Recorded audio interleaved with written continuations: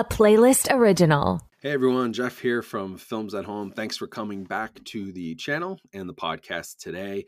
Whether you're watching on YouTube or listening along on your favorite podcast apps, I appreciate all the support.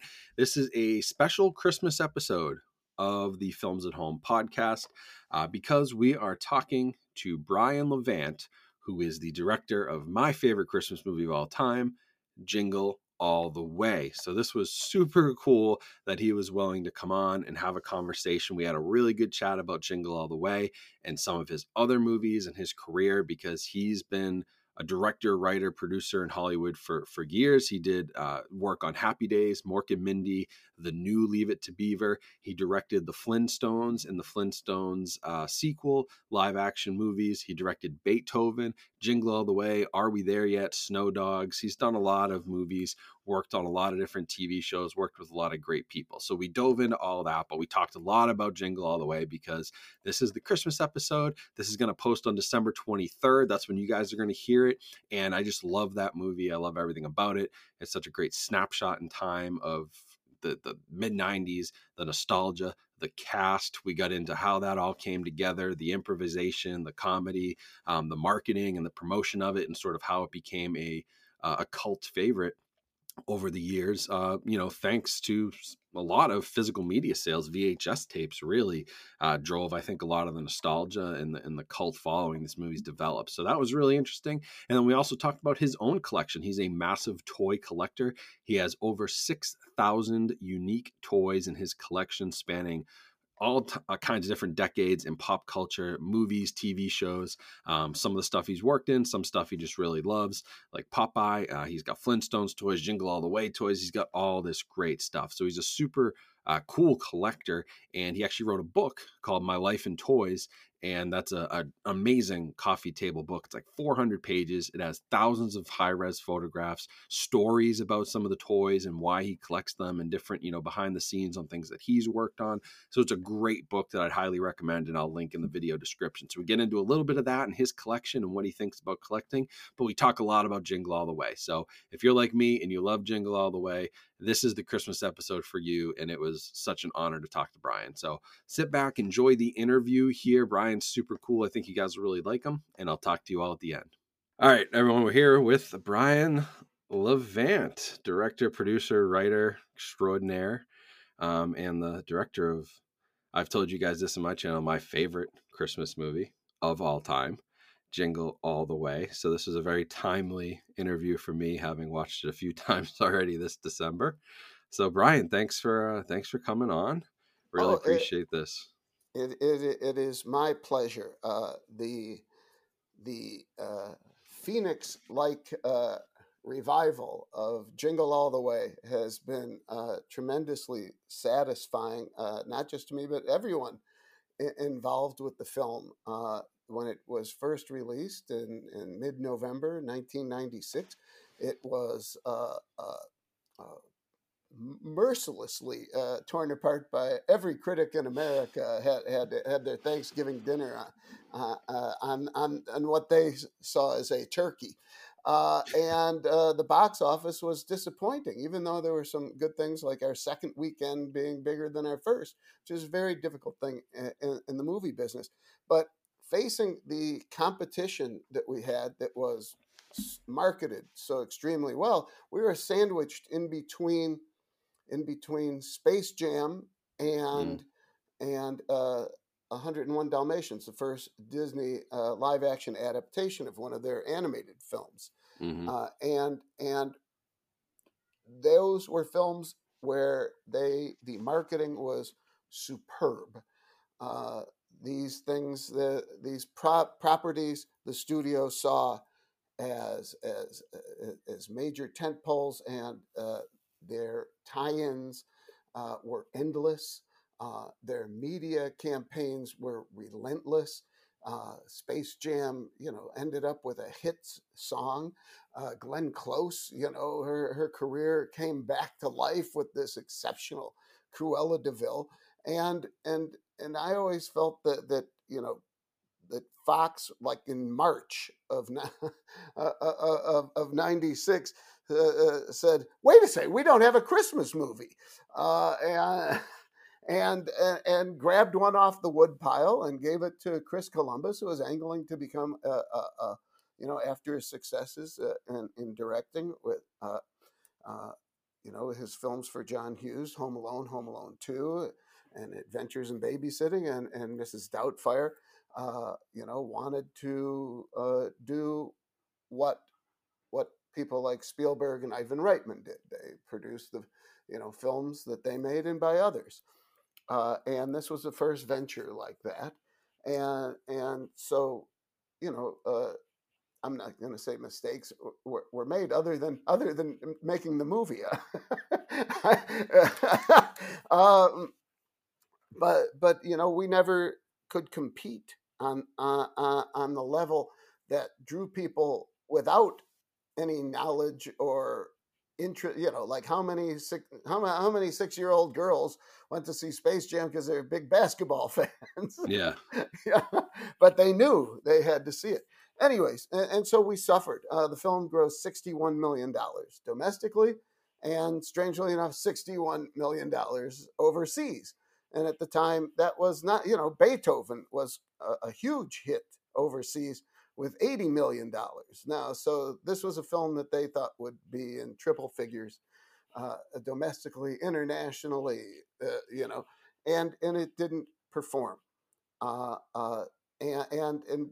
And its reputation since then, its viewership has only grown, and the appreciation for the film has noticeably changed in the media, and I think people, the other night I went to a 26th anniversary screening by the American Cinematheque, and at the Los Feliz Theater, with a group of huge fans, a large group, and their appreciation for the film, this core audience has helped it to extend the film's reach.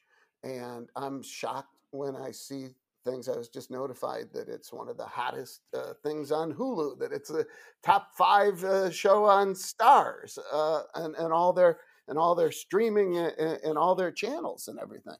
So something's changed, and I'm thrilled about it. I'm thrilled that we found an audience, and that people embrace the comedy and the characters, and it really was a great cast. We were very lucky to put that cast together, and I think getting Arnold. I think Chris had a lot to do with that, but 20 million speaks pretty good. Well, and and I was coming off the Flintstones, which was a monstrously worldwide sensation. When I did that film, Spielberg asked one thing of me, and that was show me something I've never seen before. And we tried to show him something in every shot, and create a world and create something special. And we tried to rise that high in Jingle, but like Turbo Man, fell to earth. Yeah, and that is what I want. Do you have any sense of like where this revival came from? Because for me, I think about it, and I was too young to have seen it in the theaters, so I probably saw it for the first time.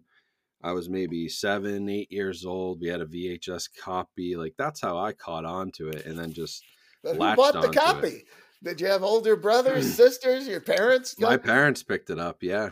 Really? They picked it up. I don't know if my dad just saw Arnold and said, okay, this must be, this will be fun. But yeah, I don't know where it came from, but I just remember having it and then watching it nonstop. And so then as I grew up, I mean, do you find that a lot of the audience is in their late 20s, 30s? The most enthusiastic seemed to be people who saw it originally in the theaters, and those who were moved to buy the 14-inch talking Turbo Man action figure a Walmart exclusive. Which, by the way, here's a movie about the hottest toy in America. We thought we were going to have the hottest toy in America. Those Turbomen were still sitting there marked down in March. And who would think that, 25 years later, Funko would re-release it, an exact duplicate, although the box is a little smaller, and a full line of Jingle All the Way Funko Pop figures as well. But I started to sense something about 20 years ago when I'd be speaking on campuses, and I teach at 2 universities and spoken at many, and people were, the only thing anyone would ever bring me to sign were their family's VHS copies of Jingle All the Way that were worn, and they started to tell me how it became an annual event in their homes, and it's just continued to snowball. And as people get into their 30s and they have kids of their own, you want to share the things that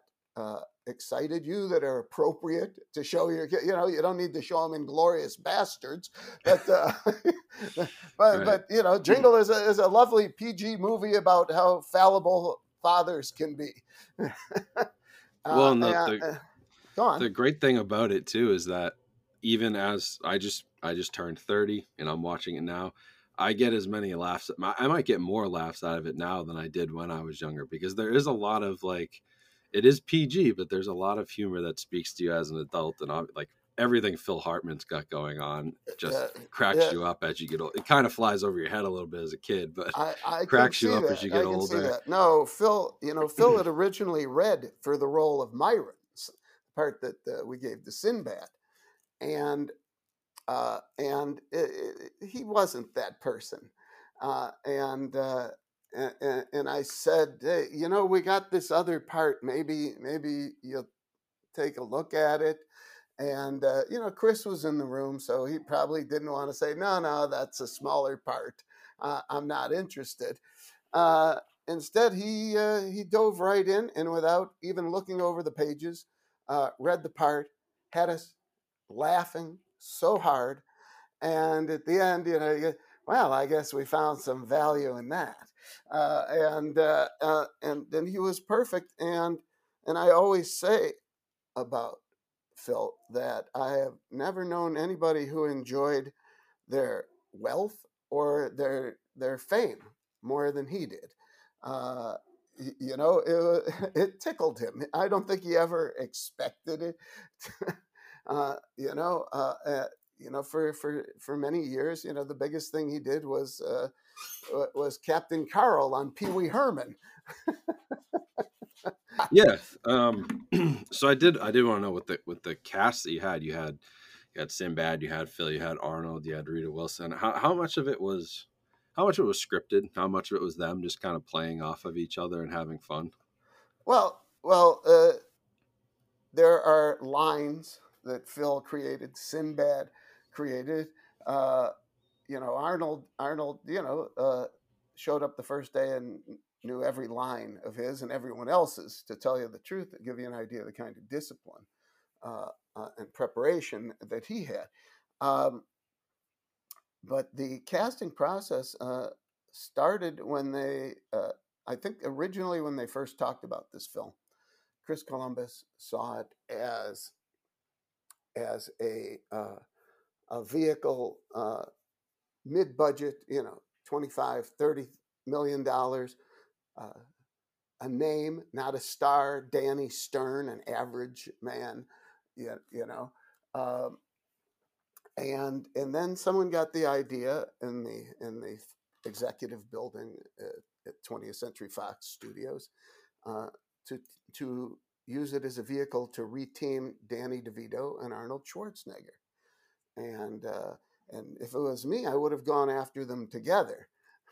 That they landed Arnold and then went after Danny, and Arnold said yes, and Danny said no. And so that really set off a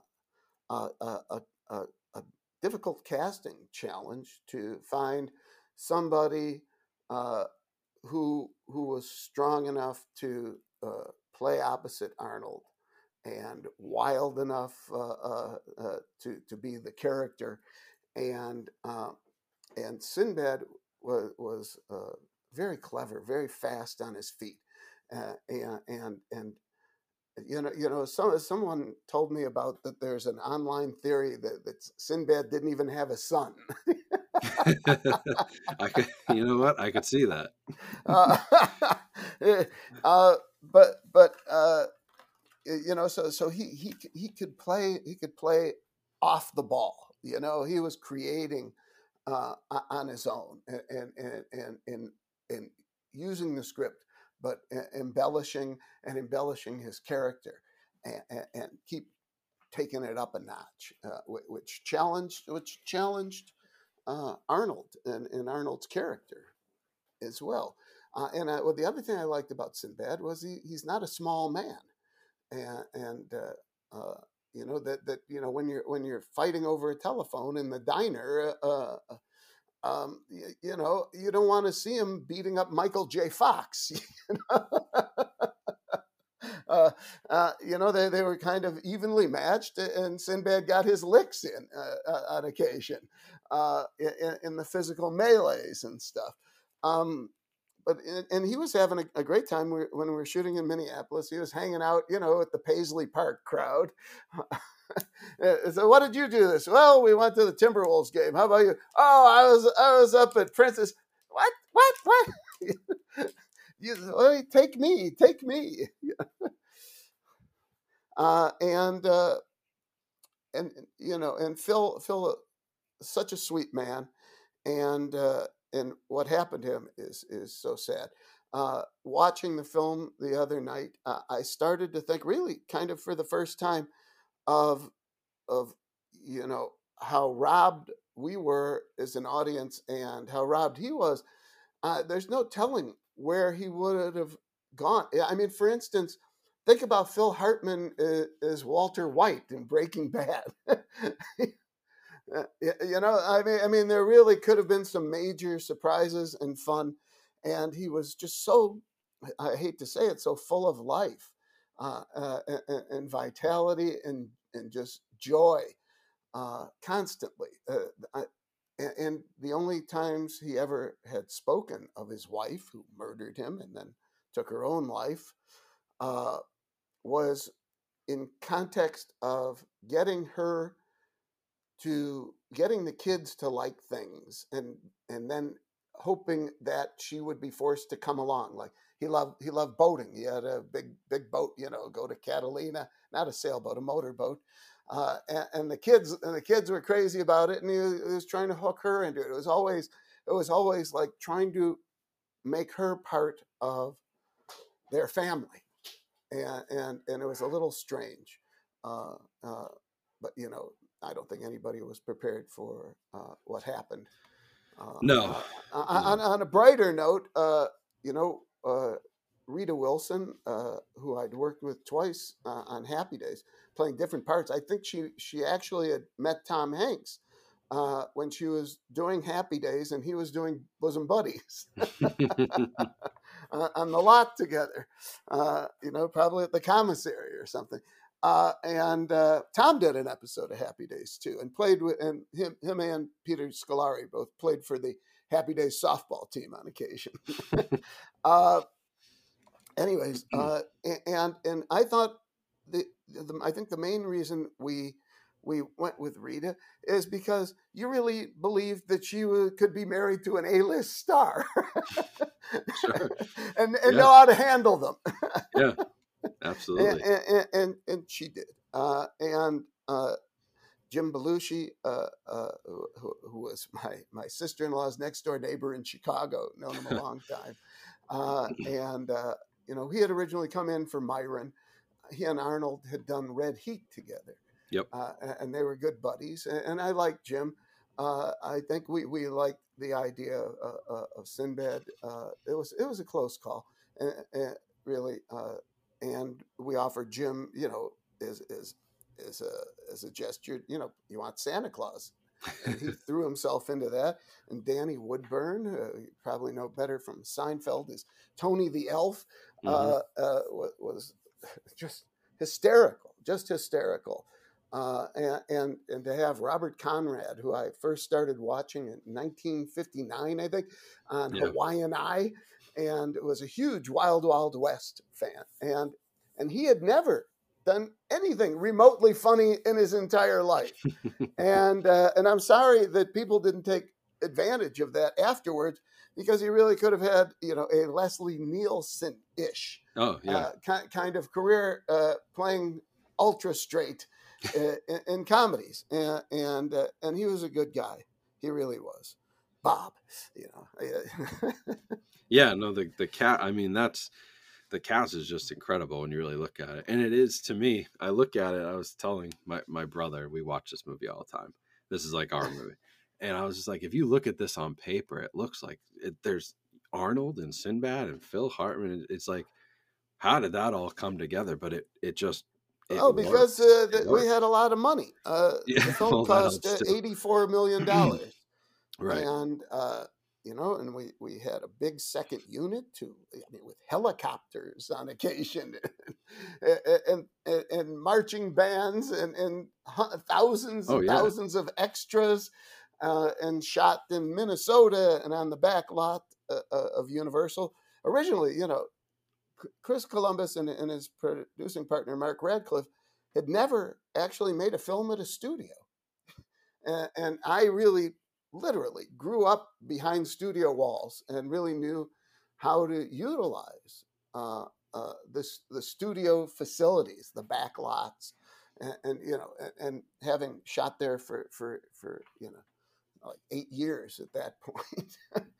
I knew the place inside out, and it really helped in putting together the parade and other stuff that we shot, both at Fox and on the back lot at Universal. And Minnesota, I sometimes I think, mainly because I was so freezing when we first started scouting there. Why are we doing this? So we ended up having to bring snow to Minneapolis. A guy from Wisconsin who made it's really ice, who made snow. And I said, we could have done this in Studio City. Yeah, right. And because you guys shot through what, from March through to Well, I'm actually a little vague on the dates. If you back in, so we were released mid-November, and that was after, I believe, there was no more than 14 weeks of post, period. And, it's a quick turnaround, right? That's what I read. It was ridiculous. Yeah, turnaround, and in those days, shooting on film, you had to time the shot. In order to execute the work on the computer, so that you couldn't rematch it to the film. Now everything's done in the computer and afterwards. But still, you need reference. But we had to give exact color printing dimensions, orders, whatever you call it, which means you have to edit it. So you can't do the shot until it's cut. So you gotta do the cut, and then the DP's got to come in and time it, and then they go through. And they had acquired the visual effects company who did the VFX had been acquired as part of their acquisition of Blue Sky Animated Studios, But they really weren't interested in them, and so to keep them busy or to test them, they gave them to us, and they really did not do a good job. I mean, the first time they ever brought us a Turbo Man flying shot, he was flying at what looked like about 2 miles an hour. We started laughing as soon as we saw it, and they quickly pulled out the cassette. Okay, that's obviously wrong. We'll go back to work. But there was a lot of that, and there was a lot of wire removal in the film. There was very few full Turboman CGI shots. You watch Spider-Man today, he'll be flipping it across buildings and stuff, and it's all him. I would say that 94% of all the Turboman sequences were captured live, either on set, for flying. For close-ups, we had a camera car with what do you call it? A kind of a jib arm that was raised that Arnold was on, and we just put the camera up and we drive through where he was flying, and it would go up and down hydraulically, and that's how we shot a lot of the close-ups from the flying stuff.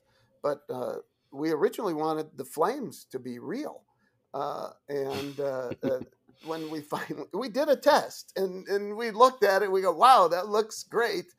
But, but do you really want to put a bomb on the back of your star? Right. Because let's face it, flames needed gas, and gas compressed cartridges. Yeah, it worked. Actually, the CGI flames were bigger and brighter. So that was successful. But it was a very ambitious undertaking because of the post schedule. So backing in, so 12, 14 weeks from mid-November puts you where? Like before Labor Day, right? Yeah, just about. Yeah, okay. So we would have we came back from Minneapolis and shot the parade. And so all that stuff we were working on. Our editors worked at minimum 6 days a week, most weeks 7 during the entire production and post-production, just to keep up. And so that would put us 84 days of shooting. So add 85 days is how many weeks? I'm sorry, 85 days is how many weeks? 12. 12 weeks. Okay, so 12 weeks. 12 to 84. Okay, except you're only shooting 5 days a week, right? Right. Yeah. So it's really like 16 weeks, yeah. Right?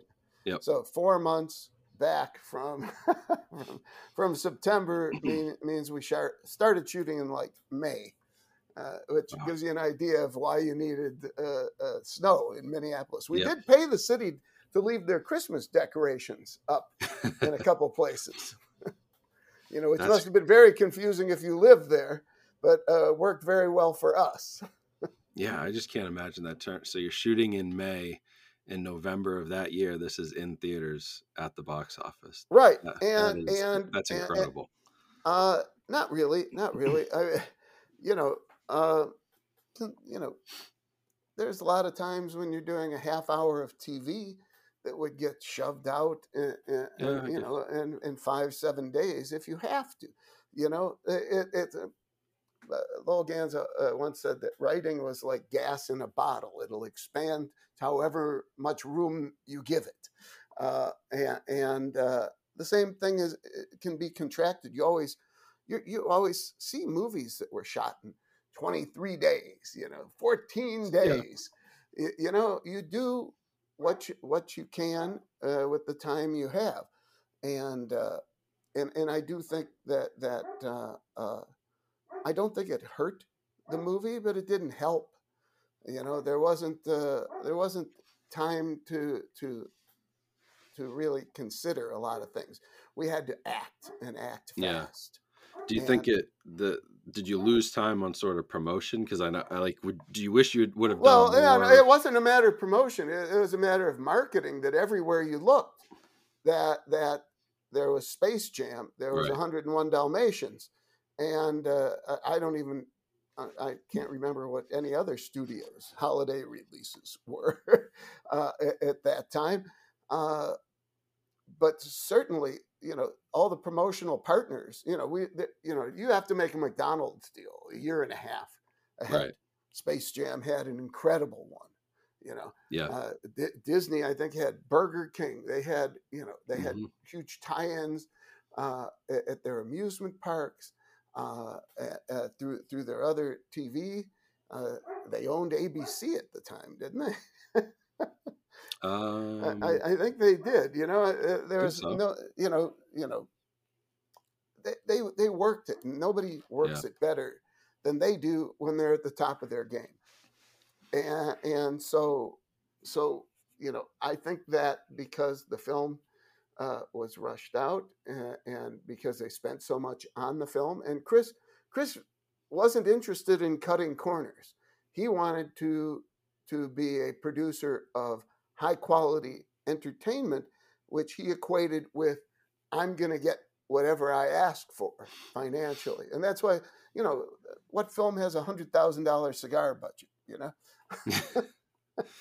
Yep. So do you and still when you watch it back now, yes, do you still enjoy it, and is there anything you would have changed? it's really funny that over the years, I I am bothered less by the things that always bothered me, Mm-hmm. and also the fact that time heals all wounds. It can't displace the trauma Sure. that it caused. Uh, but and for a while, I would pretty predictably fall asleep at a certain point too, and that didn't happen Thursday night. Even though I was sitting in the back and no one would have seen me. Uh, uh, you know it so well. You've seen it so many times. But I am enjoying it more because it's working. Yeah. It's working, and the audience is responding exactly the way that you would always have wanted them to, and didn't always, and Mm-hmm. it did so erratically during its initial run. It's funny, some scenes would get applause, and then other things would just sit there. And today, everything's working. Yeah. But I mean, a lot of that has to come from the familiarity, and you look forward to things. It's like when you see a big joke in a trailer enough times, Right. you start looking forward to it in the movie. Right. And I do think that they made a major marketing error in the way they promoted the film. They ignored Turbo Man. Mm. There is Turbo Man is a figure in the box, rather than seeing Arnold in the getup. There's an artist who goes by the name of Rocky Davies, who did an alternate poster for LA's Gallery 1988, which does superb pop culture art, and it's Arnold in the outfit with a black background, holding the turbo ring to his head, looking very serious, with a Turbo Man flying, shooting discs, and every other character from the giant Santa Claus to Vern Troyer, Mini-Me, who was the tiny Santa Claus, and Bob Conrad and Phil Hartman and Dementor and everything. And it's got, and I told him, I said, had this been the poster for the movie, we would have made $150 million because it had energy Yeah. and vitality, and it was showing you something that you wanted to see, but didn't know you wanted to see. Kind of like The Rock as Black Adam. All of a sudden, you see somebody with real muscles and real strength and power, and they're in their milieu. Yeah. Yeah. But they went the opposite way, and they're promoting Howard Langston. And, Right. and today, I'm sure it would be different because of the place the comic book hero has reached in our society and in the industry. Is the only sure bet. Yeah, so obviously the large collection of toys behind you, right? I'm a collector. I do movies. A lot of people listening to this will be collectors. So sort of two-part question. How did you get into collecting toys like this in pop culture? And what sort of influence did that have while you were making, this movie that's very much focused on a toy? Good question. No, I have somewhere in the neighborhood of 6,000 pieces in my collection, toys, pop culture, and I've been, collecting for a little bit longer than I've been in the business. So really for a half century of serious collecting. I collected comics as a kid, and but not many sports cards. And there were toys I had to have that must have, but I didn't collect per se. A lot of people start with pinback buttons. My wife and I basically started with salt and pepper shakers, which were great, distinctive.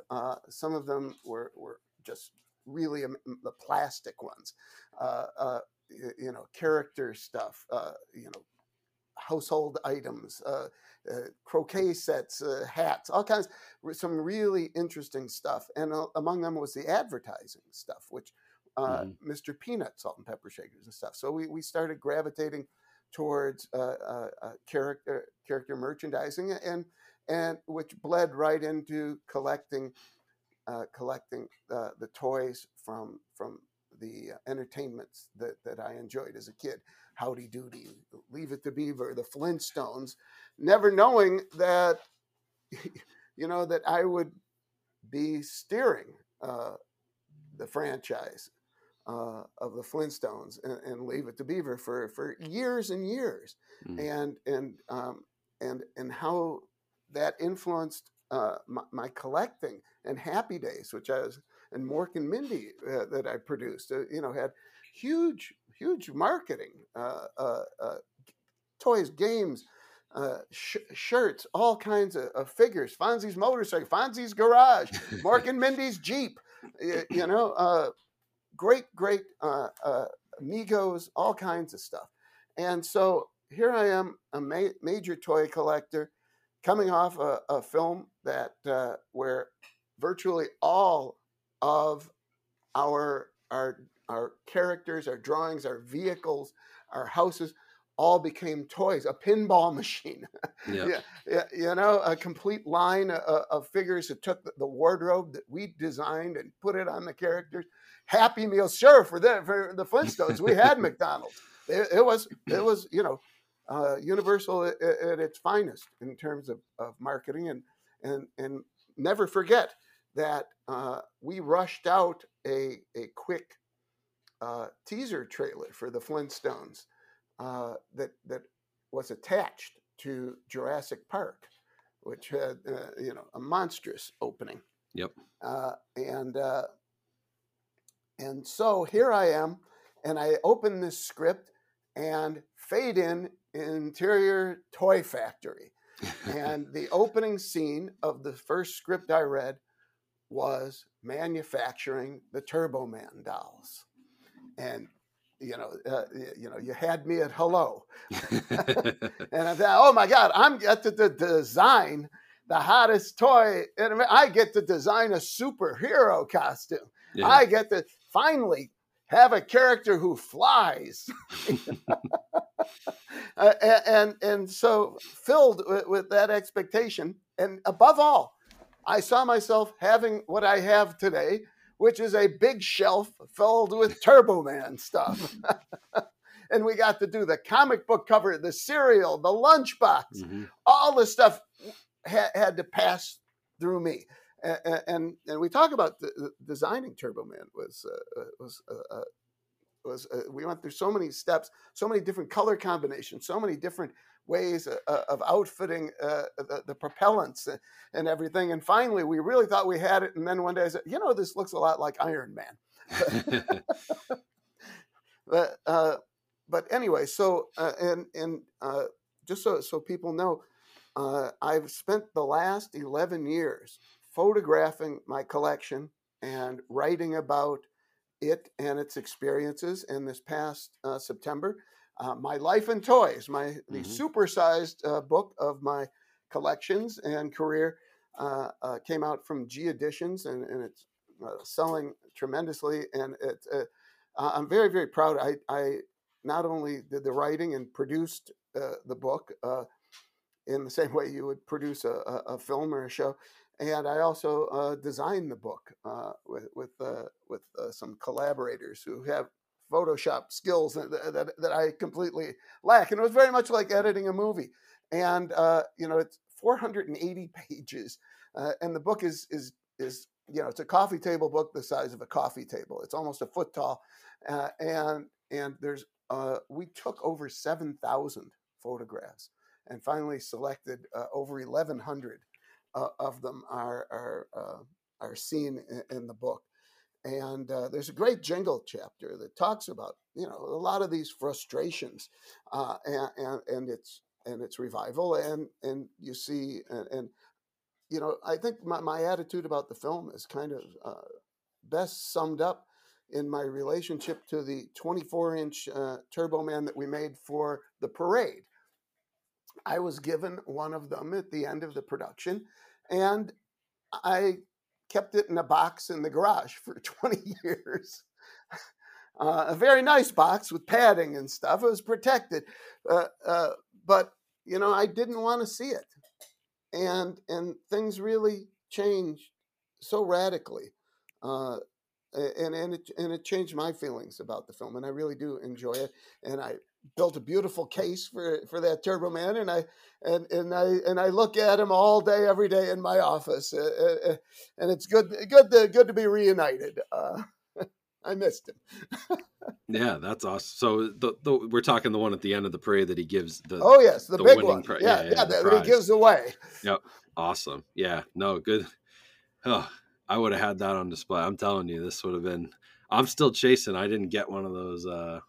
I'm chasing an original one somewhere because I do love that character. Well, just get one without the box, and then buy a duplicate box. I know, but do you take all the toys out of the box? Yes. Yeah. I used to throw the boxes away until I learned better. For years and years, I just throw them away. I had no use for them. I'm a very different kind of collector. I am not collecting based on condition. I'm not collecting on complete. I actually prefer things that were used, were loved. Mm-hmm. Yeah, have a story behind them. Yeah. Yeah. Well, and then it's about number. And I get very big. I when I collect Superman, I only collect Superman figures. No Clark Kent, no Luthor, none of that. I just want Superman. My Popeye is almost completely just Popeye. No olive oil, no Bluto, no Wimpy. One or two here and there. But I just, and Herman Munster, not Lily, not Grandpa sometimes. Yeah. But I just love to see all the different versions of them. And remember, most of the stuff I collect came before the era of very strict design standards for whoever is creating the toys, the coloring books, whatever. Everything looks the same today. Right. And you go back 50, 40, 30 years even, and there were no style guides. It was literally the toy manufacturer or the artist's interpretation of that character. Yeah. And that's what gives things a unique. It's more like fan art is today, except they're great toys from Japan. They made Flintstone toys in Japan, but they didn't even have the series then. And then if they did get art, it would have been black and white.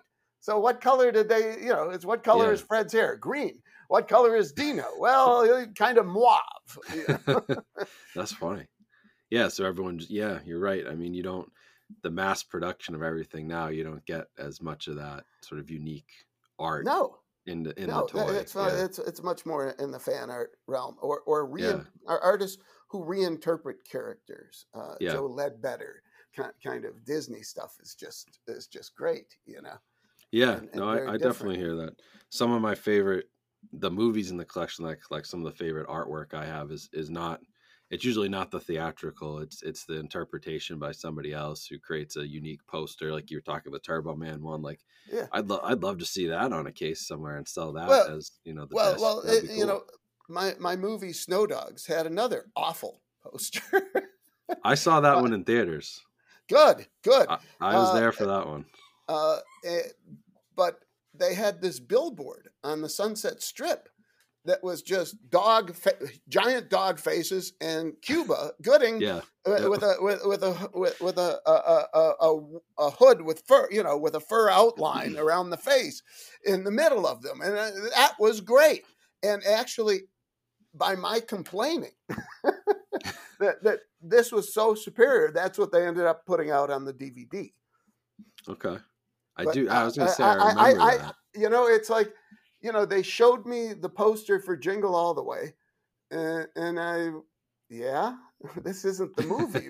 Well, yes, it's kind of the story, but Yeah. it doesn't have, I don't know, it doesn't kick into high gear, and it was in the background so blank and stuff. And Tom Sherrick, who everyone always says was a marketing genius, and did a very nice job selling my film Are We There Yet at a different studio years later. Mm-hmm. But he said it's red and white. I go, yeah. He goes, red and white always works. That's all you need, huh? That's evidently the secret. Red and white. And nothing upsets me more than the cover art of the DVD, where Arnold's looking so dumb. And then they did the Family Fun edition, which is actually one of the reasons I have much less service about going to see the movie now is when I'm going to be at a theater because they're showing it, a revival house. I asked them to play the Family Fun edition, which is basically the director's cut. Mm-hmm. Now, there are things that I have issue with. Somebody I trusted a great deal, who I'd worked with a lot. We were moving Brian Setzer's Jingle Bells from the montage, which we used a longer version of the montage, to the Santa Warehouse Brawl. Mm-hmm. Because the music we added things back, so the music no longer fit, and that was great energy and stuff. And this guy, when I had to go to like one of my kids' birthday parties, he says, "Don't worry, I got you. You can trust me. The music's much too low." And so that's the only thing that kind of rankles me. And there's a shot, I was talking about color timing earlier, mm-hmm. and the very last time we saw the film, there was one shot that was too bright, right? And I said, could you bring that down a point? I learned a little bit of the lingo over the years. No problem. The guy makes a note, and then when I see the film, he gave it another point. He made it even brighter, and so I try not to let those kind of little things bother me, and instead try and enjoy the film with everyone else, and enjoying seeing Sinbad, who been devastated by a stroke, so active and energetic, and funny, and Arnold before politics, before the heart surgery, and Jake Lloyd as an innocent boy before George Lucas ruined his life. Right. And Star Wars fans Phil, in general, and Phil and Bob Conrad, who had a very serious stroke towards the end of his life and moved back to Chicago, where he was from, and Martin Mull is still going strong, and thrilled mm-hmm. to have him in the film. I saw him for the first time when he was a musical act, playing at a club in Chicago. So it's fun to see it now. I'm so glad it is become a staple. I'm so glad that people embrace it, and that it's going to be around for a while. Maybe in like 1999, I got a letter from Fox saying, "You will never get yearly profit and loss statements on this movie because this movie will never be in profits." And I'm wondering about that now. I mean, that was a long time before there were marathons on cable, and the Blu-rays and the continued theatrical showings and constant table sales. And what I have learned about the aftermarkets is a film with a top name is always viable in the marketplace in some way, shape, or form. And this has been much more durable, I think, than they would have ever anticipated. I'm sure, by the time they issued that, most of the copies, most of the prints were guitar picks. So maybe I'll ask my lawyer to ask them for a statement. This podcast may be very helpful to my children's future. From everything I'm seeing, I don't know how it couldn't have by now turned. It's just come such a long way, and it is just this perfect. For me, it's just this perfect snapshot of like that time period, and everybody who's in it obviously contributes to that too. And that it's just this perfect nostalgic snapshot. It's starting to look old. Payphones. I know, and you have payphones. To Everybody's communicating by payphones. Right, and by the time I show it to my kids, I'll have to explain. Yeah, you'll have to explain what a payphone is. Right. But it's just I love it. When we used to shoot film, we used to shoot films on film. Right, which now I explain that to people many times in my talks about how they restore films for Blu-ray and 4K, and how, this stuff that's shot on film actually looks fantastic if you go back and restore it, because it's such high quality, it's just almost unlimited resolution sometimes. And so it's just great. And but this movie has a life. We lost something there. We lost something. It was that going digital was supposed to be a time saver. Right. It has not been a time saver. It hasn't saved a minute. Anyways, this has been fun. I thank you. I hope people enjoyed it. Yeah, no, I have one more question before I let you go, because it is a quick one. But I do want to know, as a guy who I love all these restorations. We've now got 4K Blu-rays, right? Yeah. Is there any chance of our favorite Jingle All the Way coming to that format, going back to the original film, doing a full, HDR color grade, and bringing that into a new world, a new audience? Wow. I don't know. You tell me, how large is that market now? Well, I think for the right, it's a collector's market. It's a niche market right now, but for the right movie, like Warner Brothers just did Elf, Christmas Vacation, Polar Express, and A Christmas Story on the 4K format. And from everything I've heard, they put them out a couple weeks ago, right before Christmas. They're doing very well. It has to be that type of movie that has that, that has the cult following or the nostalgia behind it that people. I'm just hoping that my film A Christmas Story 2 finds favor. Although actually I saw that was a top pick on HBO Max last week, so maybe it is catching on finally. But yeah, no, I will probably one day ask someone over at Disney if they have any plans, and if so, I'd like to fix that music and that one shot and get them to only issue the director's cut. I think it would do really well. I talk about this movie, and I always thought I was sort of in the minority of like, oh, this is just that weird movie from your childhood that I saw that I loved, and nobody else saw it, and I've connected with so many people over it.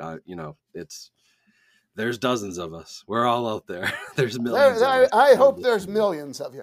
There's millions of us that love this movie. This was just it was such a piece of childhood, and it's up there with Elf and A Christmas Story and Christmas Vacation and the stuff that you're gonna watch every year over and over again.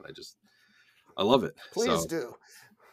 Yeah, no, absolutely, and I can't wait to show my kids. And I think I mentioned in emails when we had our COVID Christmas in 2020, we rented a theater, and that was the movie I picked. I said, you guys have to see Jingle All the Way, and my whole family and nephews and cousins sat down and watched it, and it was awesome. So it still holds up even for the 8-year-olds who were watching it then. They liked if they it. just It holds up. can figure out what a payphone is, we'll be great. We had to do a little explaining. Yeah. When you ask them, hey, what's a phone look like? They don't do this anymore. And before you could go on Amazon and order something. Right.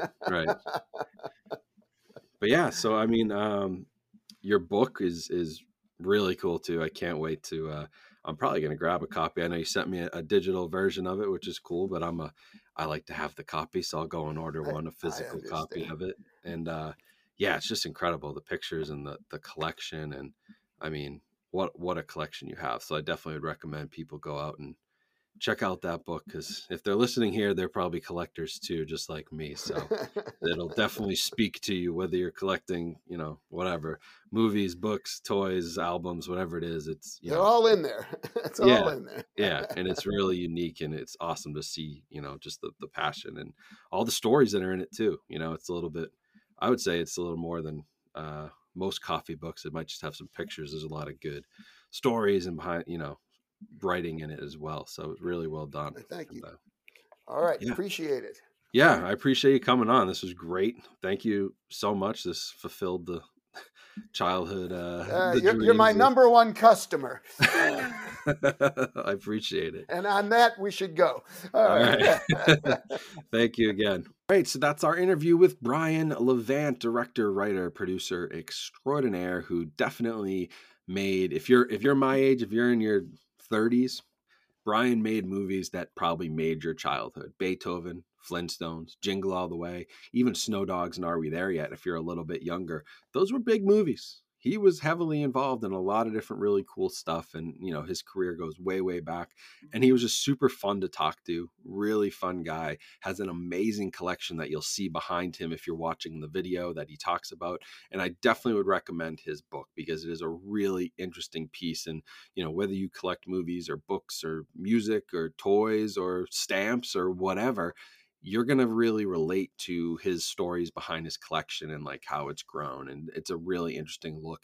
Not many books do that. Like, people dive into their collections like that and talk about why they're so passionate about it. So it's really, really cool, and definitely go and support him. I'll put the Amazon link to purchase his book in the description. Would make for a great Christmas gift, last minute Christmas gift, or, whatever, a gift for a toy collector, a great coffee table book if you just love pop culture and things like that. So definitely would recommend it. I got a copy from Brian to check out, and it's well worth a read.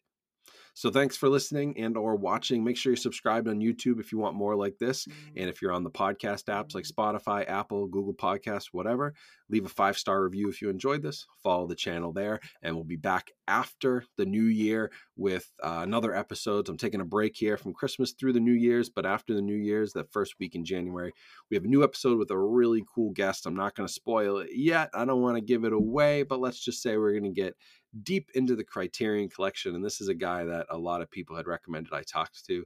He's a YouTuber, and I'm really, really happy that I was able to connect with him. So stay tuned for that episode. But thank you to Brian for his time. Go check out his book, support him.